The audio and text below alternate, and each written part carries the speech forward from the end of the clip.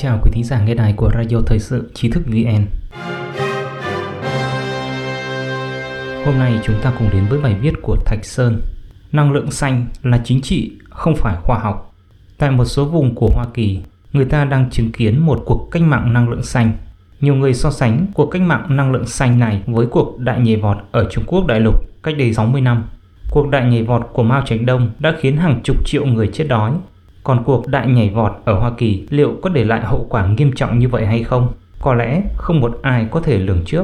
Bài viết được truyền thể từ video của kênh YouMaker Thạch Sơn. Một phần lớn trong gói kích thích kinh tế giá trị 2,3 nghìn tỷ đô la Mỹ của Tổng thống Biden được tài trợ cho thứ gọi là năng lượng sạch. Toàn bộ kế hoạch này nhằm mục đích giảm lượng khí thải carbon, giảm ô nhiễm và ngăn chặn sự nóng lên của khí hậu. Xem xét kỹ kế hoạch năng lượng sạch của Hoa Kỳ sẽ thấy nhiều thứ có liên quan đến các vấn đề của phe cánh tả, ví như thỏa thuận xanh mới. Không phải ngẫu nhiên mà thỏa thuận xanh mới lại được đưa ra bởi một nhóm cánh tả ở New York.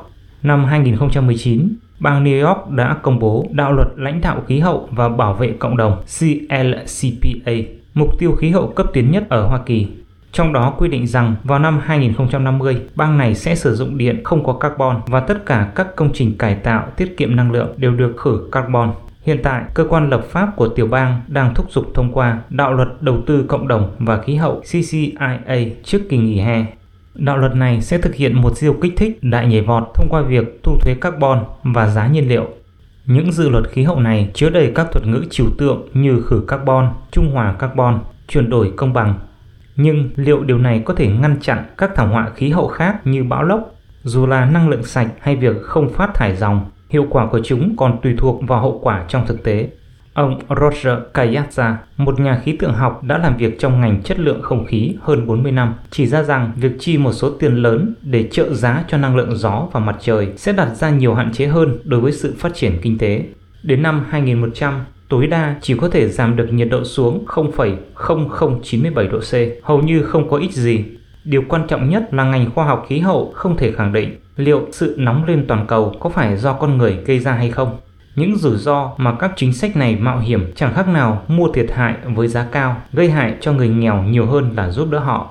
Ông Cayazza tự gọi mình là một nhà môi trường thực dụng. Ngày 23 tháng 4, ông đã công bố kết quả khảo sát lập pháp về luật đầu tư cộng đồng và khí hậu trên blog của mình. Ông phân tích các quy định của đạo luật CCIA từ góc độ chuyên môn và giải thích về hậu quả mà CCIA sẽ gây ra. Bạn đọc quan tâm có thể tự mình tham khảo phần dưới đây. Ông giới thiệu rằng tiền đề cơ bản của luật pháp của New York là sự tồn tại của một cuộc khủng hoảng khí hậu. Nhưng các chính trị gia và cơ quan quản lý thường nhầm lẫn giữa khái niệm thời tiết và khí hậu khi đưa ra giả thuyết nhằm giải quyết vấn đề biến đổi khí hậu. Điều này thường xảy ra. Tiến sĩ William Britt cũng nói rằng đổ lỗi cho con người về thời tiết khắc nghiệt được gây ra bởi sự nóng lên toàn cầu là quá tự tin và có thể sai lầm. Ông giải thích rằng câu hỏi đầu tiên là làm thế nào để định nghĩa được tự nhiên? Bởi một số người lầm tưởng rằng khí hậu trái đất chưa bao giờ thay đổi trước khi con người bắt đầu can thiệp vào trái đất. Ông Bridge giải thích rằng ông đã cố gắng gán cho các vấn đề thời tiết và khí hậu bị ảnh hưởng do con người gây ra. Dù bạn ước tính như thế nào thì cũng không thể xác minh điều này một cách độc lập. Công cụ chính được sử dụng ngày nay để ước tính các nhân tố tác động là mô hình khí hậu. Nhưng những mô hình đó trước tiên phải chứng minh khả năng dự đoán của chúng. Nếu không thể hoặc không chính xác thì chúng cũng không đáng tin cậy. Ông kết luận rằng chỉ vì cơ sở của việc nghiên cứu lại dựa trên những phỏng đoán này, do vậy là kết luận hoặc sai hoặc là quá tự tin. Đoàn ủy nhiệm quản trị khí quyển và đại dương quốc gia NOAA ở Princeton, bang New Jersey kết luận.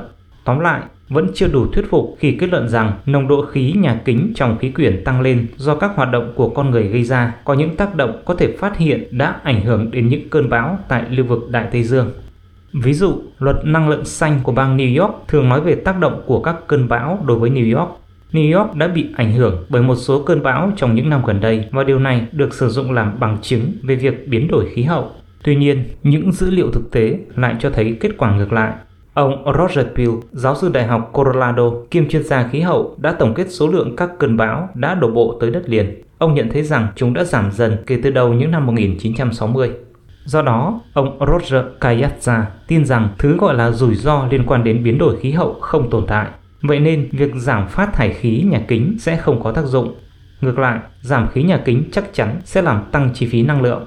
Các nhóm yếu thế sẽ bị ảnh hưởng nhiều hơn như giá điện, giá dầu tăng, chi phí sinh hoạt về cơ bản cũng sẽ tăng cao. Sẽ không có sự báo đáp nào đối với số tiền mà chính phủ chi cho việc giảm phát thải. Thành thật mà nói, điều này cũng không mang lại một chút lợi ích nào cho các nhóm yếu thế. Ông đã ước tính kế hoạch của New York và nhận thấy rằng vào năm 2100, kiểm kê phát thải của CNCPA có thể làm giảm phạm vi nóng lên của khí hậu từ khoảng 0,0097 độ C đến 0,0081 độ C, thấp hơn 1% độ C. Quan điểm của ông Kayaza rất thú vị. Trên thực tế, nhiệt độ của trái đất chúng ta đang sống không phải là bất biến. Từ lịch sử có thể thấy, đã có 3 kỷ băng hà lớn trong lịch sử hàng tỷ năm của trái đất và nhiệt độ thấp hơn nhiều so với các thời kỳ khác. Thời gian gần đây nhất được gọi là kỷ băng hà thứ tư, cũng chính là thời điểm chúng ta đang sống. Nói cách khác, nhiệt độ của trái đất chúng ta đang sống hiện nay thấp hơn nhiệt độ của trái đất trong hầu hết các thời kỳ. Trong thời kỳ đại băng hà, cũng có thời kỳ tiểu băng hà và những giai đoạn xen kẽ nhỏ giữa các kỷ băng hà nhỏ. Nghe có vẻ khá phức tạp, nhưng nói thẳng ra nghĩa là trái đất lúc nóng, lúc lạnh. Trái đất hiện nay nằm trong giai đoạn xen kẽ nhỏ giữa những kỷ băng hà lớn. Đây là cách nói phổ biến trong cộng đồng khoa học về trái đất. Nói theo cách này, cũng tương đương với thời tiết có mặt trời vào mùa đông. Mặc dù khí hậu rất lạnh nhưng 2 ngày đó vẫn khá ấm.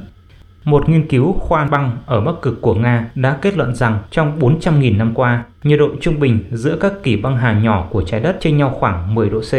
Có tổng cộng 5 chu kỳ. Nhiệt độ của trái đất hiện nay là đỉnh điểm của chu kỳ thứ 5. Nghiên cứu này cũng so sánh hàm lượng carbon dioxide. Carbon dioxide quả thực tỷ lệ thuận với nhiệt độ trái đất. Điều khiến nghiên cứu này trở nên thú vị là mối quan hệ giữa carbon dioxide và nhiệt độ, bởi con người đã công nghiệp hóa khoảng 300 năm, nên carbon dioxide từ đâu ra?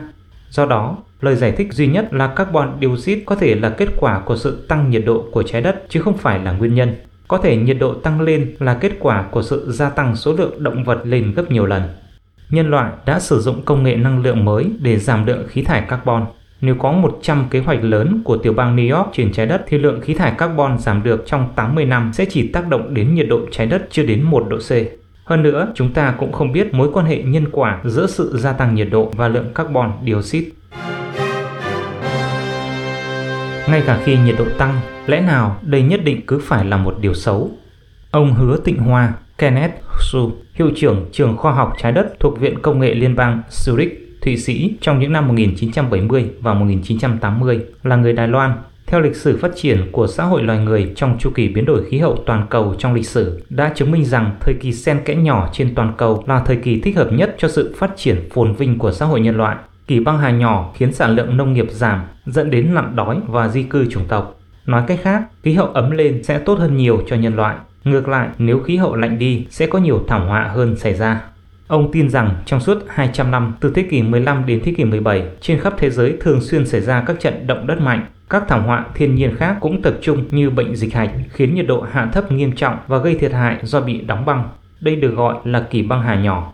Những người ủng hộ thỏa thuận xanh mới hiện nói rằng nhiệt độ tăng sẽ dẫn đến biến đổi khí hậu và nhiều vấn đề sẽ nảy sinh. Vâng, đúng vậy. Bất kỳ sự thay đổi khí hậu nào cũng sẽ tạo ra các vấn đề xã hội của con người. Việc giảm nhiệt độ cũng gây ra nhiều vấn đề như vậy. Nhưng tại sao nhiệt độ trái đất lại thay đổi? Ông Hứa Tịnh Hoa tin rằng từ thế kỷ 15 đến thế kỷ 17, trong thời kỳ vết đen mặt trời cực tiểu, mặt trời hoạt động ở trạng thái có giá trị thấp, rất có thể là nguyên nhân dẫn đến tình trạng khí hậu của kỷ băng hà nhỏ. Bất kể nhiệt độ của trái đất có tác động đến xã hội loài người hay không, thì sự thay đổi nhiệt độ của trái đất chủ yếu là do hoạt động của vết đen mặt trời gây ra. Các nhà khoa học về trái đất thông thường đều bị thuyết phục về điều này. Tất nhiên là như vậy, mặt trời là nguồn năng lượng lớn nhất trong hệ mặt trời, nên bất kỳ sự thay đổi nào của nó cũng sẽ có tác động rất lớn. Vấn đề gây tranh cãi hiện nay là hoạt động của con người ảnh hưởng như thế nào đến nhiệt độ và khí hậu? 1 độ C hay 2 độ C? Phải chăng loài người có thể quyết định nhiệt độ và khí hậu của trái đất trong tương lai? Nếu hỏi các nhà địa chất học hoặc các nhà địa cầu học, hầu hết họ sẽ giữ thái độ phủ định. Bởi từ góc độ lịch sử của trái đất, hoạt động của con người có thể có gây ảnh hưởng nhất định nhưng không mang tính quyết định. Vì vậy, nếu nhân loại đã thay đổi hoàn toàn cách chúng ta sử dụng năng lượng, thay đổi hệ thống năng lượng, thay đổi hình thức và cách sống, nhiệt độ của trái đất sẽ giảm xuống 2 độ C sau 100 năm. Chí ít bản thân tôi cũng thấy điều này khá hoang đường. Xét từ một góc độ khác, sự tiến bộ của nền văn minh nhân loại cũng có thể được coi là sự tiến bộ trong việc sử dụng năng lượng. Ban đầu con người bắt đầu sử dụng lửa, sau đó là sự phát triển của các công cụ sau thời kỳ đồ đá mới. Sau khi sử dụng than đá mới có máy móc, sau khi sử dụng dầu mỏ, một kỷ nguyên mới lại mở ra. Việc theo đuổi và phát triển các nguồn năng lượng mới của nhân loại sẽ không dừng lại. Thế hệ năng lượng tiếp theo rất có thể là năng lượng hạt nhân, chứ không phải năng lượng mặt trời và năng lượng gió. Lấy ví dụ như năng lượng mặt trời. Năng lượng mặt trời không phải nói đến việc chúng ta cùng nhau đi phơi nắng. Nó yêu cầu các tấm pin mặt trời và pin hiệu suất cao hơn. Việc sản xuất các tấm pin mặt trời cần sử dụng đến silicon đơn tinh thể và silicon đa tinh thể. Tất cả đều là kỹ thuật khai thác, nung chảy và hóa học. Chưa nói đến pin, chỉ riêng nguyên tố đất hiếm hay chất lỏng gốc axit đều là những ngành sản xuất gây ô nhiễm. Ngày nay, hầu hết các tấm pin và pin được sử dụng ở Hoa Kỳ và châu Âu được mua từ Trung Quốc đại lục. Các nước châu Âu và châu Mỹ cảm thấy sạch sẽ và không bị ô nhiễm, nhưng ô nhiễm lại xảy ra ở Trung Quốc đại lục, chủ yếu ở phía tây Nội Mông và Tân Cương. Sự ô nhiễm này kỳ thực đã bị giữ lại trên trái đất, khí thải carbon cũng vẫn tồn tại trên trái đất. Liệu sự thay đổi này có giúp thay đổi khí hậu hay không? Ngoài việc sản xuất ra, con người còn phải xử lý chất thải. Dù là tấm pin năng lượng mặt trời hay pin thì tuổi thọ của chúng cũng chỉ khoảng 10 năm và sẽ phải thay thế bằng những tấm pin mới.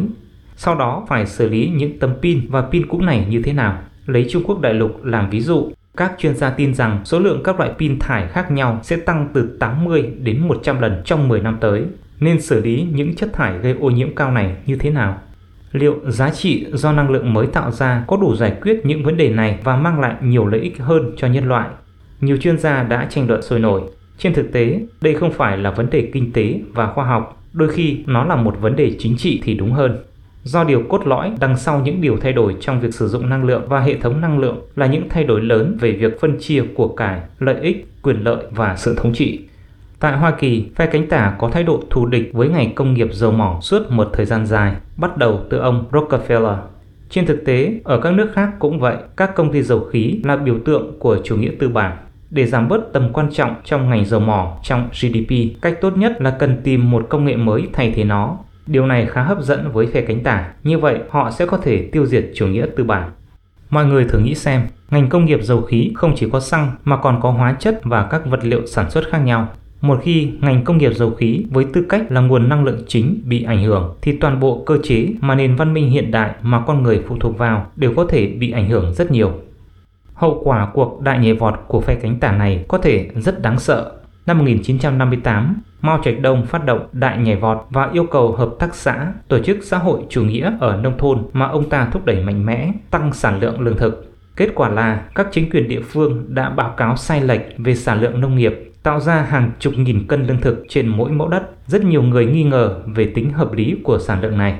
Một nhà khoa học hàng đầu trở về Trung Quốc sau khi học tập tại Hoa Kỳ đã viết một bài luận trên tờ People's Daily.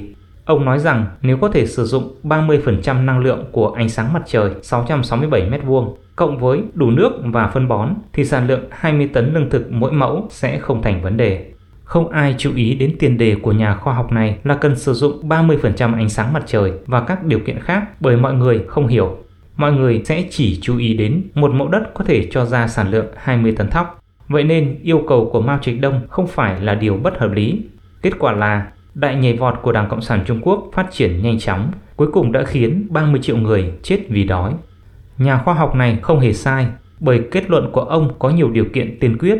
Cái sai nằm ở tính chính trị phía sau và đúng đắn chính trị đã áp đảo hết thảy. Đây là một bài học lớn, người Trung Quốc đã phải mất đi 30 triệu sinh mạng để đổi lấy một bài học đắt giá. Các nhà hoạch định chính sách năng lượng xanh của Hoa Kỳ cũng đang đặt ra một loạt điều kiện tiên quyết như vậy. Những lập luận đó của các nhà khoa học có thể không sai, nhưng việc thao túng chính trị phía sau không nhất thiết phải xem xét đến các vấn đề khoa học. Đa phần là vấn đề giành được nhiều quyền lực xã hội và các quyền lực chính trị hơn.